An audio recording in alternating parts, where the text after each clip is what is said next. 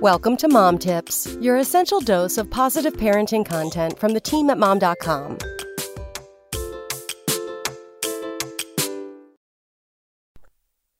As a longtime fan of all things Disney, Disney World is still my happy place, even though I'm well into my 30s.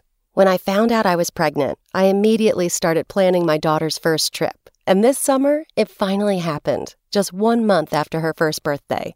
Of course, this didn't come without backlash from people who couldn't understand why I'd want to take a child so young who wouldn't remember it, not to mention the fact that traveling with babies can be a challenge, to put it lightly.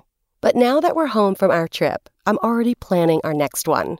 And if travel is in your future, I definitely think you should consider a trip to Disney with your baby. Here's why. 1. They're super portable.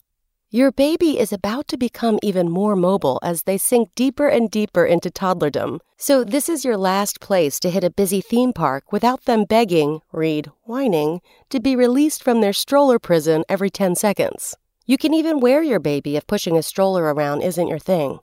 2. They will be amazed by everything they see. Whether it's fireworks, seeing Mickey Mouse in person for the first time, or something as simple as the cheerful, brightly colored balloons, seeing the look on your baby's face is magic. 3. There are so many ways to keep them busy. The place is tailor-made for kids, which means the majority of the rides, especially at Magic Kingdom, are baby-friendly, and so are the playgrounds and restaurants, including the menu. Say goodbye to the stress of being the only one at dinner with a crying baby. 4. This trip is for you, not for them. Despite the fact that they won't remember this vacation, you will. And it's worth all of the memories and sweet moments that will live on inside your head forever.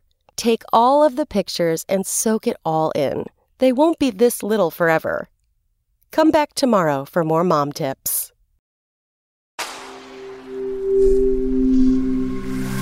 Spoken Layer.